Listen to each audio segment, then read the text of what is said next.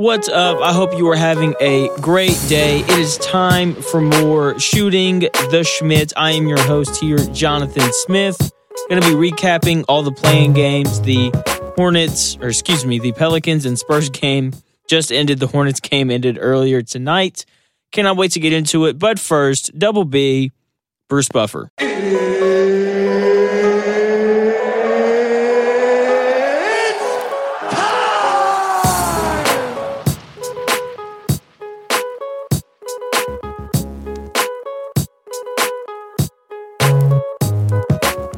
Thank you, Bruce. I cannot wait to get into these play-in games. Oh my gosh, they've just been so awesome, from the Nets game all the way to the final game tonight between the Pelicans and the Spurs.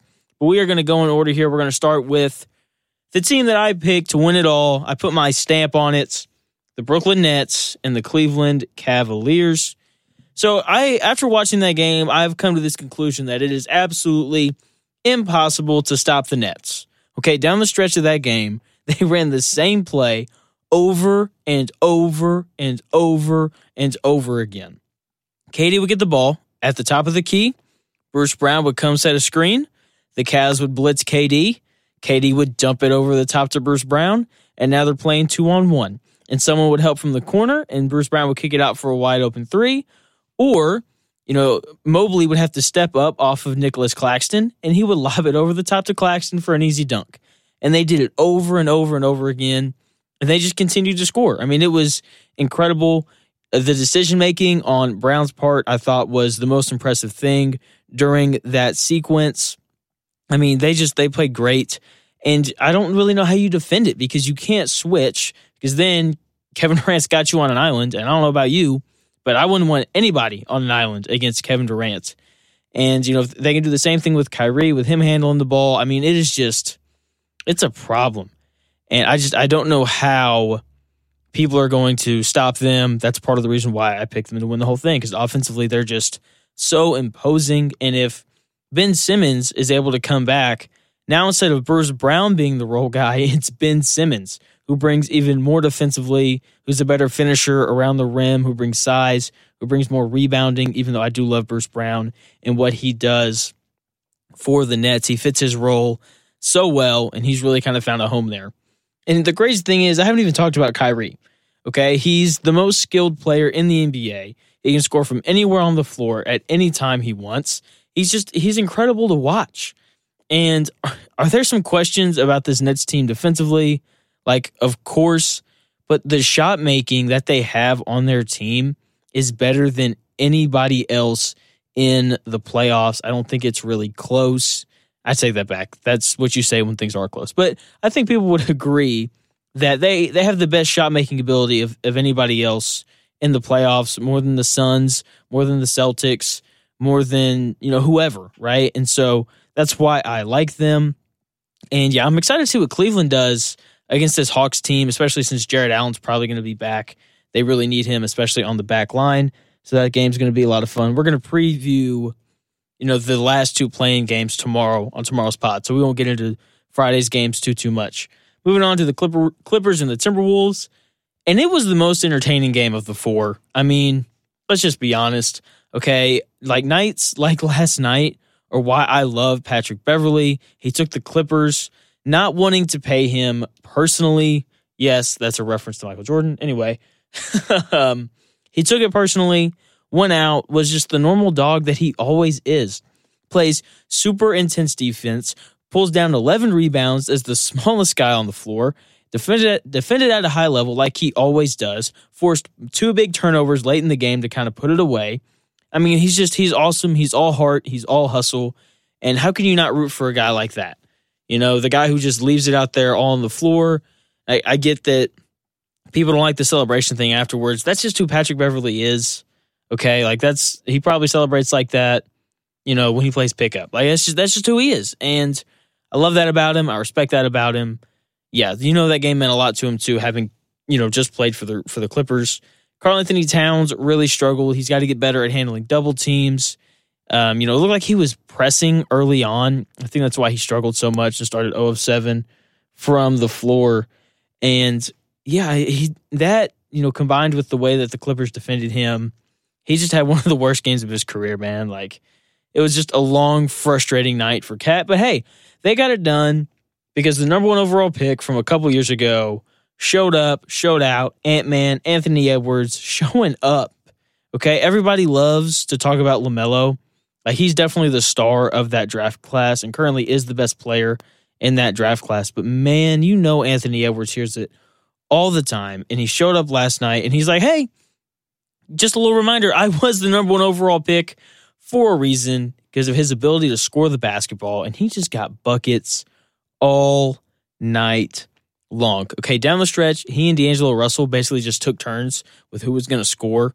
Okay, Ant scored 12 points in the final 6 minutes. Like, that's incredible, especially from a guy that young. He hit the big step back 3. He had the dunk on the miscommunication, from the Clippers, and he was just awesome. Okay, D'Angelo Russell played great. 29 points, 6 assists, only turned it over once. Kind of came out of a scoring slump there, shot the ball well from 3. He was 3 of 5. And now they're going to get to play the Grizzlies, which is going to be incredible. 2 young, athletic teams going at it. Jaren Jackson Jr. defending Cat. Patrick Beverley defending Ja. Bane defending, Anthony Edwards more than likely. Like, it's going to be a lot of fun, a lot of athleticism, a game that's probably going to get up and down the floor. Going to be a lot of fun just to watch that series. Could be the most entertaining of all of the first round series. And then tonight's games, the Hawks and the Hornets. Look, Trae Young's ability to affect the game, it continues to amaze me because he's tiny. He didn't shoot the ball very well. He was doubled for most of the game, which is a really questionable strategy, I think, if you're playing against Trae Young, because yes, he can score the basketball, not saying that he can't, but his weapon is definitely more of his playmaking ability, which I think just speaks to his playmaking ability because, like I said, he does score the ball extremely well. He's one of the best passers in the NBA. I'll be honest, I'd rather let him launch step-back threes than allow him to set up his teammates, kind of like what he did tonight. He had 11 assists tonight. He didn't shoot it well from 3, or he didn't shoot it well at all. He was 8 of 24 from the floor, 1 of 7 from 3, but he was able to set up for his teammates, and that's what he wants to do anyway. And, man, his teammates shot the ball well. So if you take away, Trae's shot attempts and made shots and all that, the Hawks shot 60% from the floor and 60% from 3, which is absolutely ridiculous. I don't care who you are. If role players shoot like that, I don't care who you're playing. Good luck. That's a tough game to win. And watching them play against the Cavaliers, that's going to be a lot of fun. As of right now, if I had to put money on it, I would take the Hawks. I think the Hawks are the better team. They've really kind of figured it out. They are 15-7 in their last 22 games. And yeah, the Hornets, moving on to them, they just need another scorer. Okay, LaMelo is definitely more of a playmaker than a scorer as of right now in his career. Miles Bridges has gotten better, but he just isn't quite to that reliable scoring level yet. Terry Rozier is streaky. Gordon Hayward can't stay on the floor. They need a legit second option who you can know, like, he's going to be on the floor every night, and I know he's going to give me 25. They need that kind of guy until LaMelo's scoring, reaches its full potential, because I do think he has the ability to be a good scorer in the NBA. But most importantly, the second option has got to be able to play off the ball so that LaMelo can do what he does best, and that's, set up his teammates. And so they're close, though, to being a legit playoff team. They're 1, maybe 2 pieces away. Final game of the night, the Spurs and the Hornets. I'll just be honest, this is what I saw. Not the Hornets, golly, I'm going to call them that for forever. The Pelicans, the Pelicans are just more talented. There's no other way around it. CJ McCollum played great. Valanciunas was awesome. Brandon Ingram played extremely well. And look, those 3 guys just dominated the game for the Pelicans. Like, if you list the 4 best players in that game, it's DeJounte Murray, in any order. DeJounte Murray, CJ McCollum, Jonas Valanciunas, and Brandon Ingram. Like, those are the 4 best players. 3 of them play for the Pelicans, and that was pretty imminent tonight when we watched the game.